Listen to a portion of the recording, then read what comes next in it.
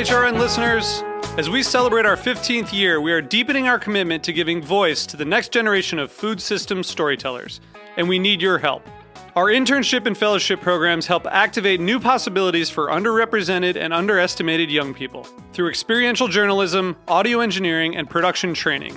Through these unique programs, HRN helps food equity stewards build essential workforce readiness skills that expand their potential and foster economic mobility. Please consider supporting these critical programs. And with a minimum donation, you can be entered to win a dinner for two at an amazing restaurant in one of 8 cities and tickets to a concert at a great venue in one of those cities. We have incredible partners across the country who have donated, as they also share our passion for helping to educate the next generation of food systems storytellers. Check out heritageradionetwork.org/15 to donate and enter to win today. That's heritageradionetwork.org/15 to donate and enter to win today.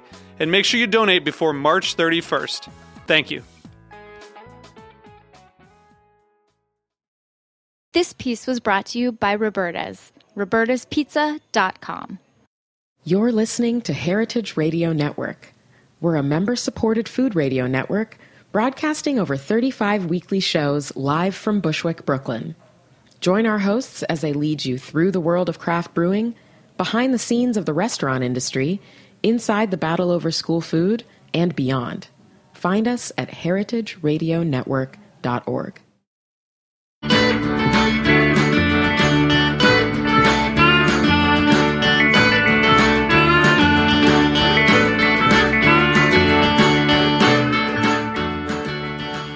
Welcome to Feast Your Ears. I'm Harry Rosenblum from the Brooklyn Kitchen, a cooking store located at 100 Frost Street in Williamsburg, Brooklyn. Join me every Wednesday as I talk with people about what they do and how it influences their personal food stories. This is a show about people, life, and food. Please take a moment to like the show on iTunes and reach out if you have any questions. You can reach me at harry@thebrooklynkitchen.com. You can follow me on social media at TheFoodBaller. Today is episode number 65 of Feast Your Ears, and I'm very pleased to welcome David Tatasciore to the studio. Well, to this side of the control room glass. David is always in the studio. He is our intrepid engineer here at Heritage Radio. He's the first person to listen to all 35 of your favorite weekly shows as they're happening. Thanks, David, for coming on Feast Your Ears. Thanks for having me, Harry. It's exciting to be here. A long-time listener, first-time attendee. So I wanted to bring you into the studio because I thought, every week you sit there. This is, 64 previous episodes of mine that you've watched and listened and sort of overheard, and hundreds of other episodes, and wanted to get some insight into, both what you do on that side of the glass, but also how it has influenced you in food. I mean, you probably are more, you're more informed than probably anybody else, in the entire food space, because you hear all these shows every single week. And I wanted to talk a little bit about that. In a way, I guess you could say that's true, because I am, listening to literally every show every week. I'm getting a really broad range of voices, and so that is definitely true. But at the same time, I feel like I'm really, in a lot of ways, an outsider in this world. And I think Jack always said the same thing as well, Jack Inslee. I mean, when he came on, one of the founding members here of Heritage Radio, he was coming right out of school and, knew a lot about engineering and music and that kind of stuff. And the world of food was a new thing for him, and that's exactly true for me as well. I'm coming from like a music and recording studio background, so in a way this has been another education for me. And so I'm definitely learning a lot, but I still feel, a little out of my depth at times, listening to some of the conversations on these shows. But yeah, it's been a great experience and has really opened me up to a whole new world. Yeah, I was going to ask you, what's the most significant change in your own relationship to food since you've become the engineer here at Heritage? So I don't think I ever really saw food as just like fuel, It's always had greater significance than that for me, but at the same time, and I feel like for a lot of people, you're busy in your daily life, and a lot of times, maybe that's something that can go by the wayside. And so that's happened, I think, for me, especially like in grad school and, just moving to New York. Like, so much going on, always really busy, and so it's been easy for me to kind of think of food almost as an afterthought. Sure. And I think it's definitely slowed me down a little bit, like, you know, being, and I guess it also doesn't hurt, like, living with my girlfriend, who is, like, very involved in the food space as well, just to, like, kind of slow down and pay more attention. So, you know, you sit here at Roberta's. You're probably here more than the employees of Roberta's in many cases. Do you have a favorite thing on the menu? Oh, that's tough. So, I mean, obviously, Roberta's is known for the pizza. Yeah. The pizza's fantastic. But I really love the cheeseburger. I really love all the pastas that they do. And I guess a lot of these things are only on the lunch menu, which stops at, I want to say 4 or 5 p.m. I'm not totally sure, but and also all the breakfast food, the brunch food is amazing. Like, so many great. The soft scrambled eggs is a good one. There's a new, I can't remember what it's called, but it's like farro and a soft boiled egg and kale. That's a great dish. Is there anything secret and off menu that you know about? Well, of course, the Millennium Falco is a long-running off-menu item. Indeed. Yeah, that's the big one for me. That. If I had to pick a favorite pie, I think it would be that. Yeah, that's a good one. Yeah. So I'm not going to ask you which show is your favorite. Obviously, it's mine. Obviously. But I am going to ask a couple questions about. So, you know, for those of you who've been to Roberta's and you've seen the Heritage Studio, it's a 15-foot long shipping container. It's the size of the inside of a moving truck, essentially. Yeah. So it's pretty small. Small space taken up. There's a boar head on the wall. Silvio Berlusconi.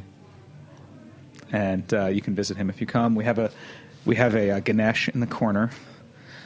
So, you know, there's a lot. There's 4 chairs. There's a DJ road case over there. There's a tiny dorm fridge. So there's not a ton of room. And so I was going to ask you, what's the largest number of people that have been in the studio for an episode? I can't give you an exact number, but I can tell you without hesitation that it was probably a Beer Sessions Radio episode, because Jimmy Carboni will always pack them in here and always manages to make it work. Like, I mean, he's been doing this a long time, and he knows how to run a show. So, yeah. Always a party with Jimmy. Oh, my God. I probably close to 15 or maybe even 20 people. No, 20 is probably an exaggeration, but yeah, 15 people maybe around there. Yeah. And is there, you know, in your experience, do you think there's a sweet spot for the shows? I mean, obviously the shows are all different. Jimmy's show has a lot of people. It's often, you know, more of like a party atmosphere.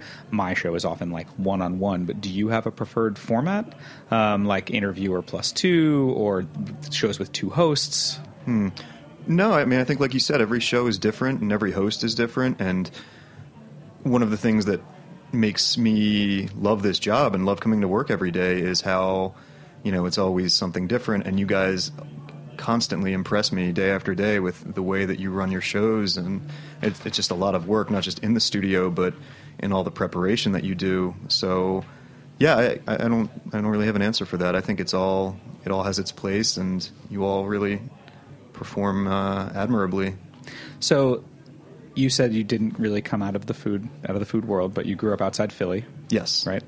In Media, Pennsylvania. Media, and now I work in the industry. So that's so you Cue followed. The rim shot. Well, there's nobody in the control booth to do the rim shot. We'll add it in post. All right, great. So, you know, growing up, like, what was your relationship to food? I mean, people have all different ones, right?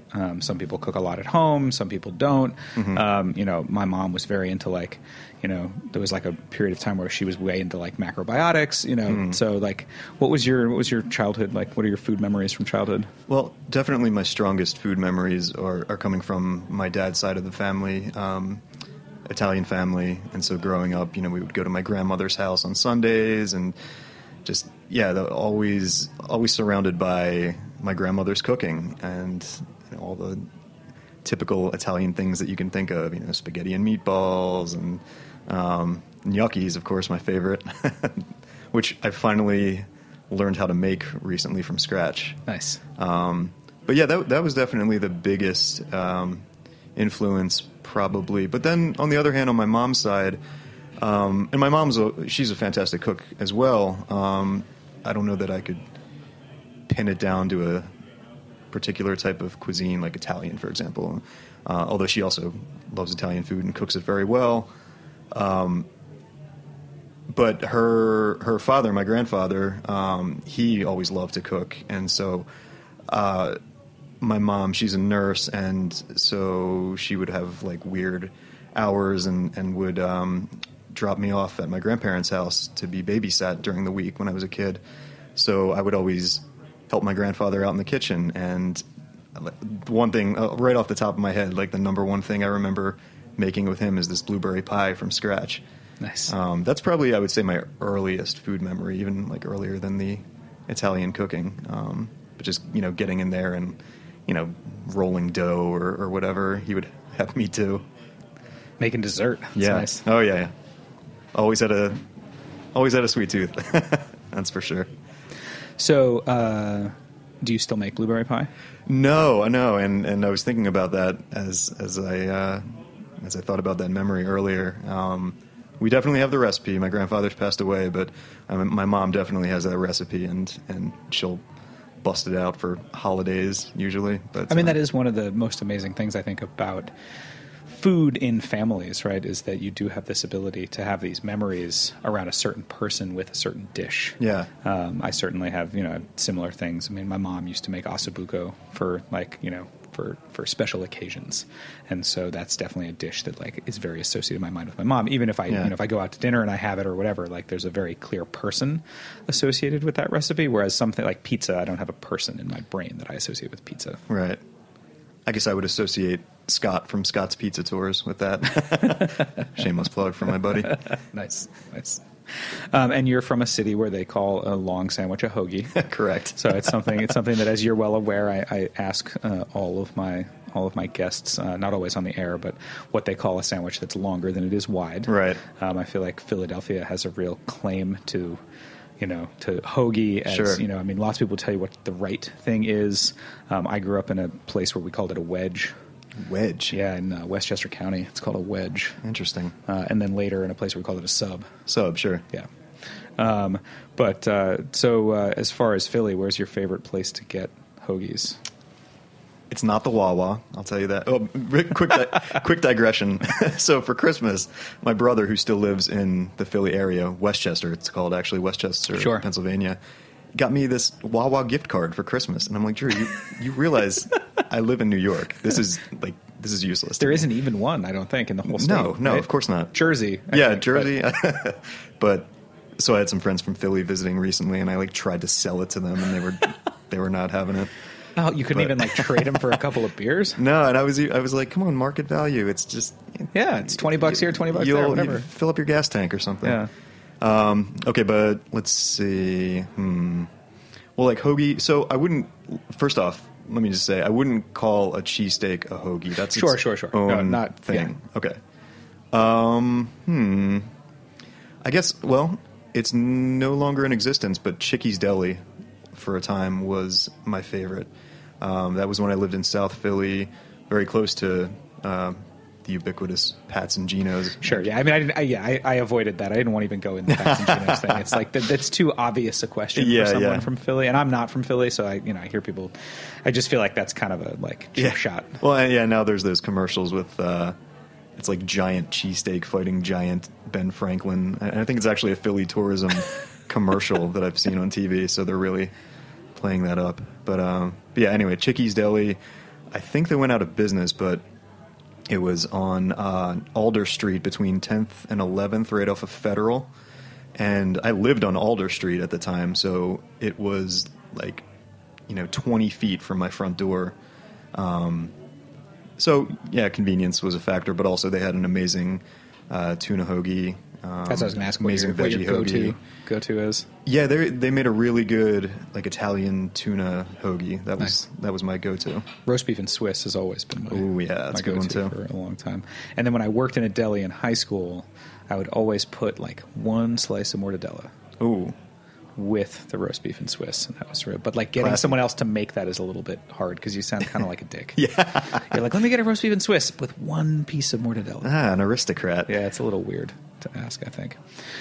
So speaking of Philly, Philly is, I haven't spent a ton of time in Philly, but I feel like, Philadelphia, being that it has so much great American history associated with it. I mean, obviously New York's got more, but, but I feel like Philly First capital of the nation. Exactly. I don't know. Well, I mean, Philly kind of is a little bit like underserved, I think, sometimes in that realm, right? Yeah, people, people talk about Boston and they talk about Paul Revere and they come, obviously New York has tons of tourism, and not that Philly doesn't, but what are some of your, do you have a couple of like favorite like tips on cool places to check out in Philly? I mean, I remember when I went to Philly, I thought it was awesome to see the Liberty Bell.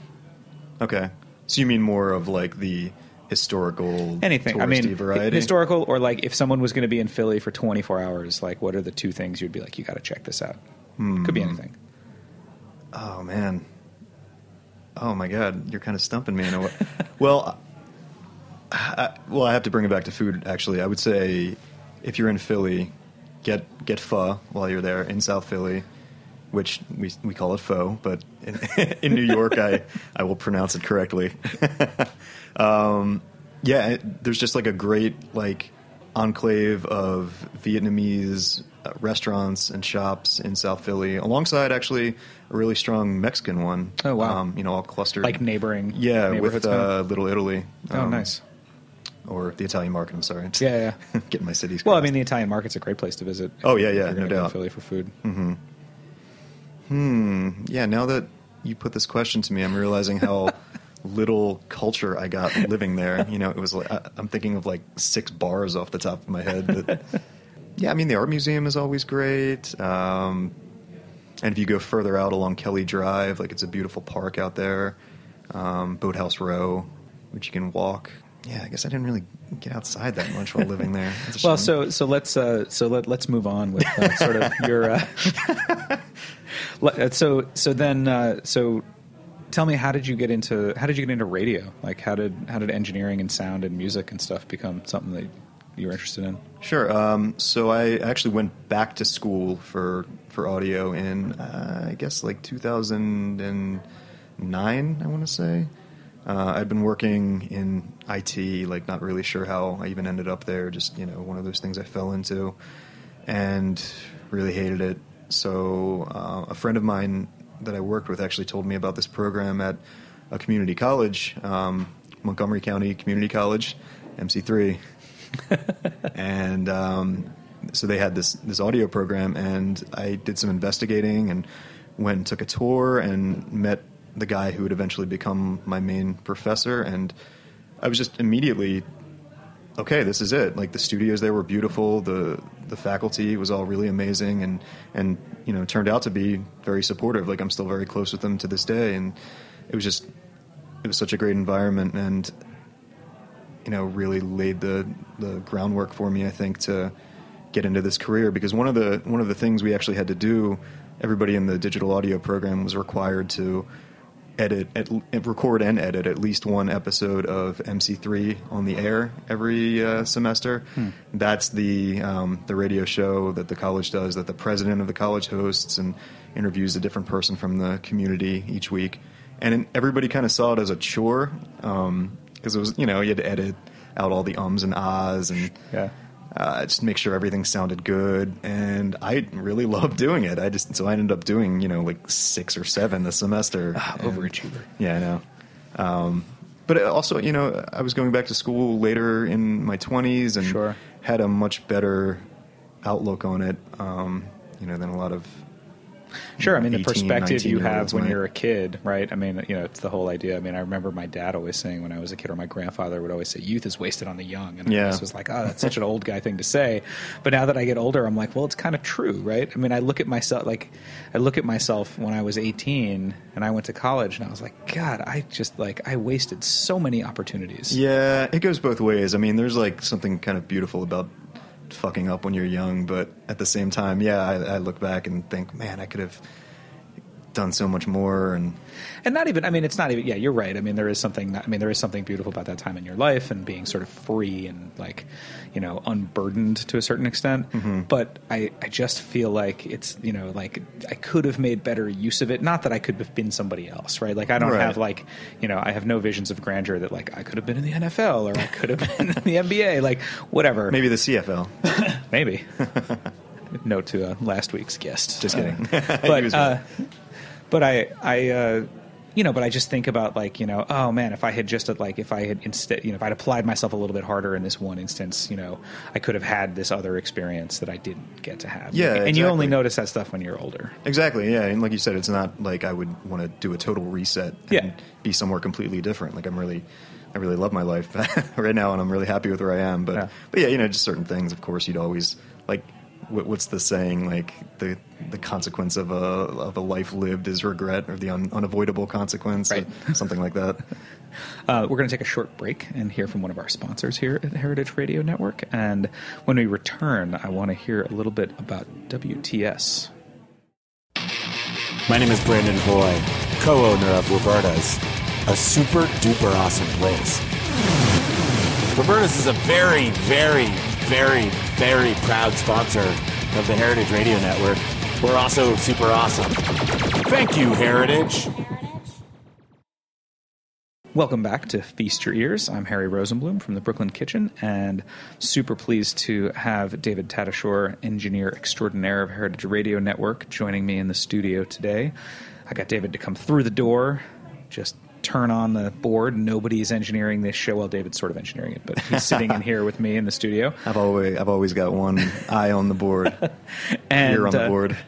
And so before the break, we were talking a little bit about sort of David's trajectory of how he got into engineering and working on podcasts. And I'd like to hear a little bit about WTS, which is a new podcast that you're working on that is not part of Heritage Radio Network. Indeed. So WTS, or WTSpodcast.com, is it's called What's the Story? It is a fictional storytelling podcast that was conceived by my good friend Brian Farrell. I've known him since college. We used to write for the newspaper there together. And his idea, his elevator pitch for it, I guess, is it's like if This American Life were a workplace comedy, you would have What's the Story? So his character, the main character, is a fact checker at a magazine, which is based on one of Brian's real life experiences. I won't say which, but and he is, totally fed up and disillusioned with that career because he's just getting constantly harassed by the writers, and they just want to tell their stories and not be burdened by the facts, right? Yeah. So a little too close for comfort. Well, and I'll get to that actually, but yeah. So the character has an epiphany though, and this is all explained in the intro of the first episode, sort of laying the groundwork. He has this epiphany, sort of a misguided one, when he hears the episode of This American Life where the reporter Mike Daisy was doing a story about a plant, an apple plant. Foxconn, in China, and it later came to light that elements of that story were fabricated. So Ira Glass went on the air and did a public apology. And if I remember correctly, his main source, who he interviewed during the show and who was quoted, was just fabricating. Yeah, completely. So after hearing this apology from Ira Glass, the character Ray Elliott, whose name is an homage to Bob and Ray, if you're familiar. Yeah. He decides, oh wait, okay, people don't care about facts; they just want to hear good stories, and so I'm going to set out to start my own storytelling podcast, and we're not going to worry about facts. We just want to tell good stories, and that's how What's the Story? And the setup is the idea that it's not just setting out to tell stories, right? Because the idea is it's not setting out as a fictional thing. It's not like selected shorts, for instance, right? Where that those are fictional stories. Right. Well, I mean, the audience knows. I just mean the characters within the. Right. I mean, to them, it's very real, and they all have their own agendas, and they're just not going to let facts get in the way of those agendas, which are what is driving the story ultimately. Yeah. And so, is this an open-ended podcast that will just continue going, or do you guys have the whole sort of world written out and you have a certain number of episodes? Well, season 1 is self-contained. It's 4 episodes long, and that's all out there now. WTSpodcast.com. iTunes, Stitcher, Google Play, TuneIn. We're on all of those. So it is done now. I mean, if for whatever reason we're able to continue it, that would be fantastic, but we're also content to leave it as it is. It's out there, and we put a lot of time and work into it, and so we're definitely satisfied that it is a completed work, but certainly wouldn't be opposed to revisiting it if the opportunity came up. I mean, I highly recommend people listen to it, especially if you are a avid NPR listener. I mean, it definitely it pokes fun at, I think, in a really smart way, a lot of that stuff in This American Life or Radio Lab, and those are shows that I feel like they also, those shows in particular, I feel like sort of draw you in. I mean, I remember when I first found them, like, oh, this is great. It's entertaining, but it's interesting, and it's it's factual, and it fills this interest in I find myself without a lot of time to read long format articles, and so it's it sort of fills that void. But then after, sometimes you're just you're like, really, Chad? It's just it's a little too much. And so I really love the way that What's the Story kind of handles that. Oh, thank you. And I also have to say, I mean, we're obviously, if it didn't come across, huge fans of podcasts and that kind of storytelling. So yeah, I mean, definitely it's very self-referential, but it's also in a way our love letter to that type of storytelling. Yeah. And so tell me about the timing of it, because we find ourselves living in the age of fake news and alternative facts. Right. And your first episode, when did it premiere? It premiered right when the inauguration happened, right? Yeah, episode 1 came out the week before, and then the inauguration happened, and then episode 2 came out. That was just, so when Brian conceived of this, it was just really, well, it was before any of this craziness had started. I mean, I guess it was always kind of percolating under the surface, but I don't think it directly informed what he was trying to do. And if you go to the website, we say on there kind of,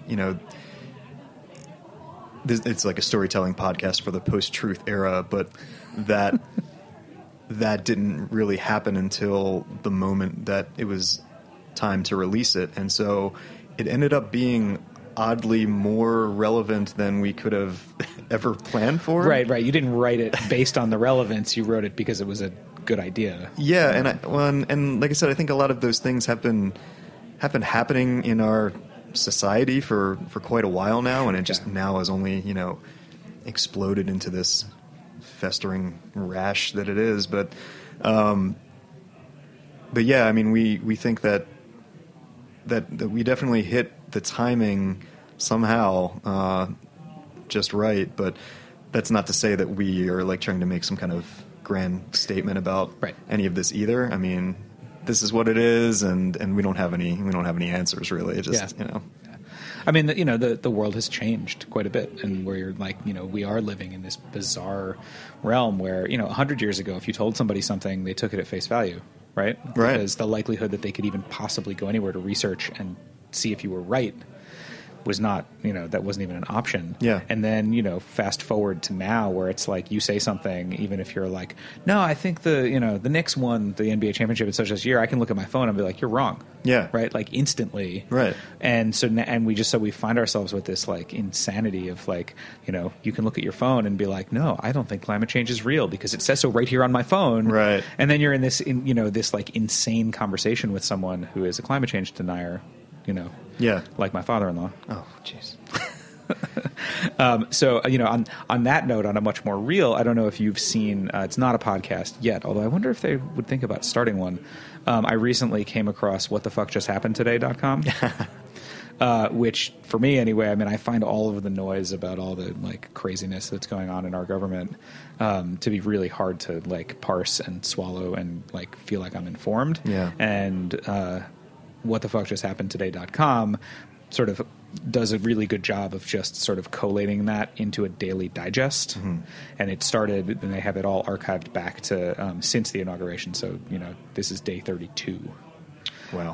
And so they have... Wow, that's it? Yeah, exactly, right? That's it. I know that everybody so says that like it feels like a million years, and Yeah. it's, at this point it almost sounds cliche, but like, wow, really? It has. Yeah, day 32. And so there's 8 articles about what happened, yesterday and today. So that's, something I would definitely recommend that people give a nod to. So it's like an aggregator, basically? Yeah, it's an aggregator, and it feels very, I'm sure that, it would probably get lambasted as fake news by Alex Jones and all Naturally, that stuff, but, the news is only as real as we can make it or something. I don't know. There's some kind of like higher saying in there. I mean, all the news that's fit to print doesn't seem to work anymore. No. Right? We'll think of something. Exactly. So do you also produce music?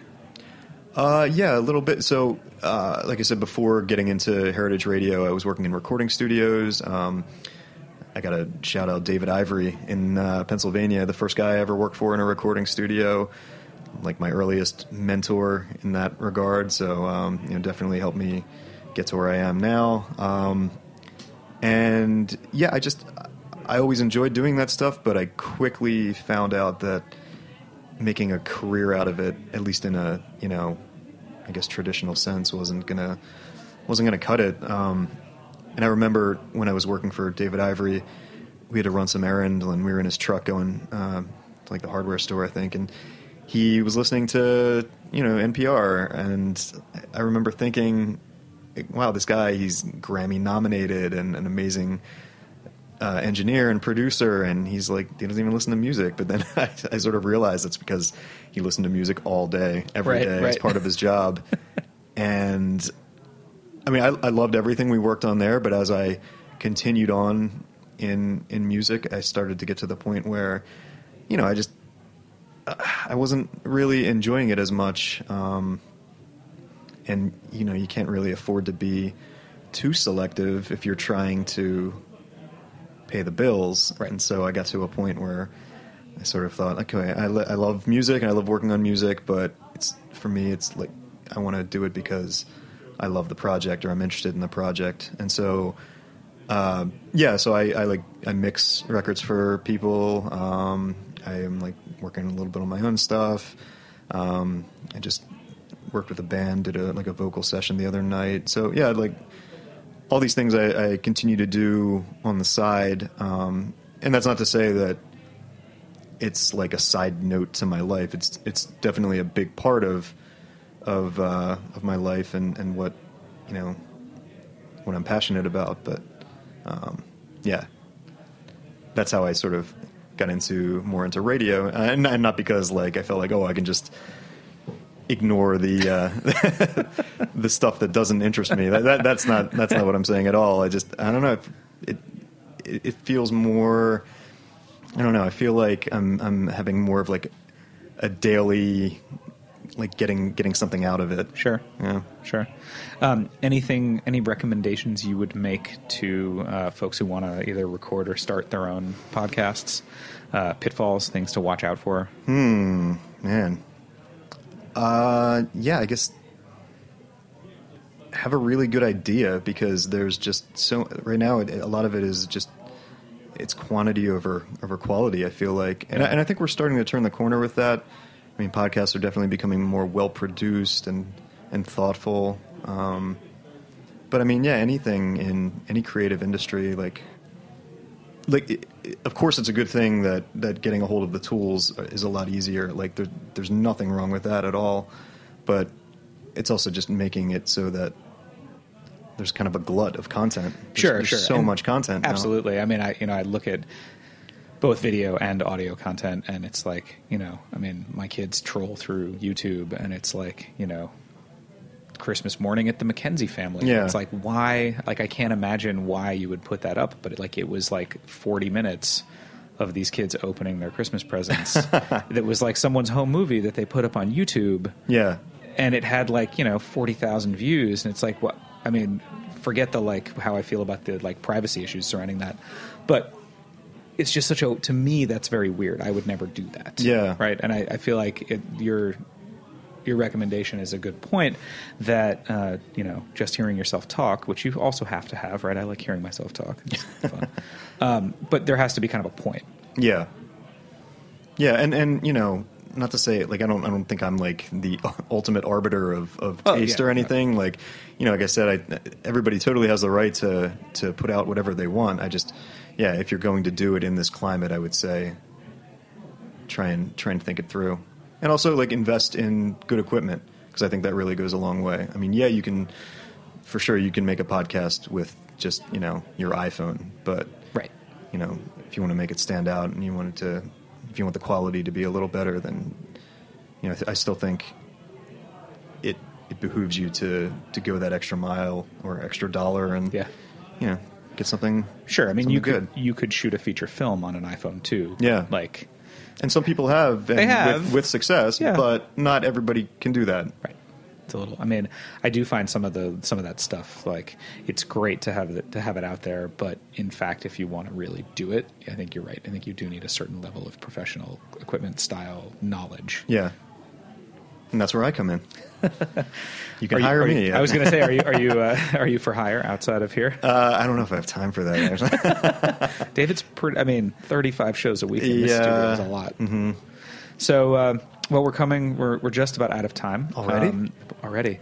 I mean, you always have a direct line to a microphone to the listeners of Heritage Radio. You could just jump in on any show. Not that that's I don't think you would. But is there anything else you want to mention? So people should check out WTSpodcast.com. And listen to those 4 episodes. Yes, immediately do that. WTSpodcast.com. I don't know. We're just that was like that took up so much of my time lately, and now we're coming out of it. I'm like, now I have to write my thesis, I guess. Like that's my next big thing I need to work on. And what is your thesis on? It's gonna be like an ethnographic study of electronic music producers in Philly, where I'm from, talking to them about.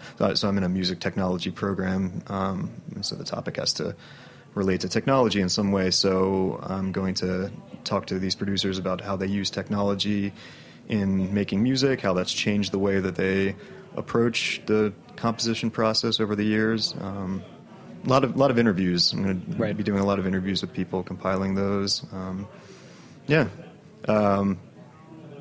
that is to say, that's like the next big thing I need to think about. Now that the podcast is out there, I feel like that's one thing off my plate. And now I need to go back and do this because, God, I just need to get it over with. Well, it's been a real pleasure, David, having you on the show. Thanks, Harry. Thanks so much for joining me today on Feast Your Ears. Anytime. Thank you to both for engineering and for being my guest, both. It's been great. Thank you to Kristen Baylor, who's my producer here at Feast Your Ears. And you can find Feast Your Ears, as well as lots of other great shows that David engineers, at heritageradionetwork.org. Also, those shows are available on iTunes and Stitcher, and I think a few other random places where you can get podcasts online. Please take a moment and like the show, review it, send me any questions, if you don't like it, I guess you can non-like it. I don't know how that works. And follow me on Instagram, @thefoodballer. Talk to you next week.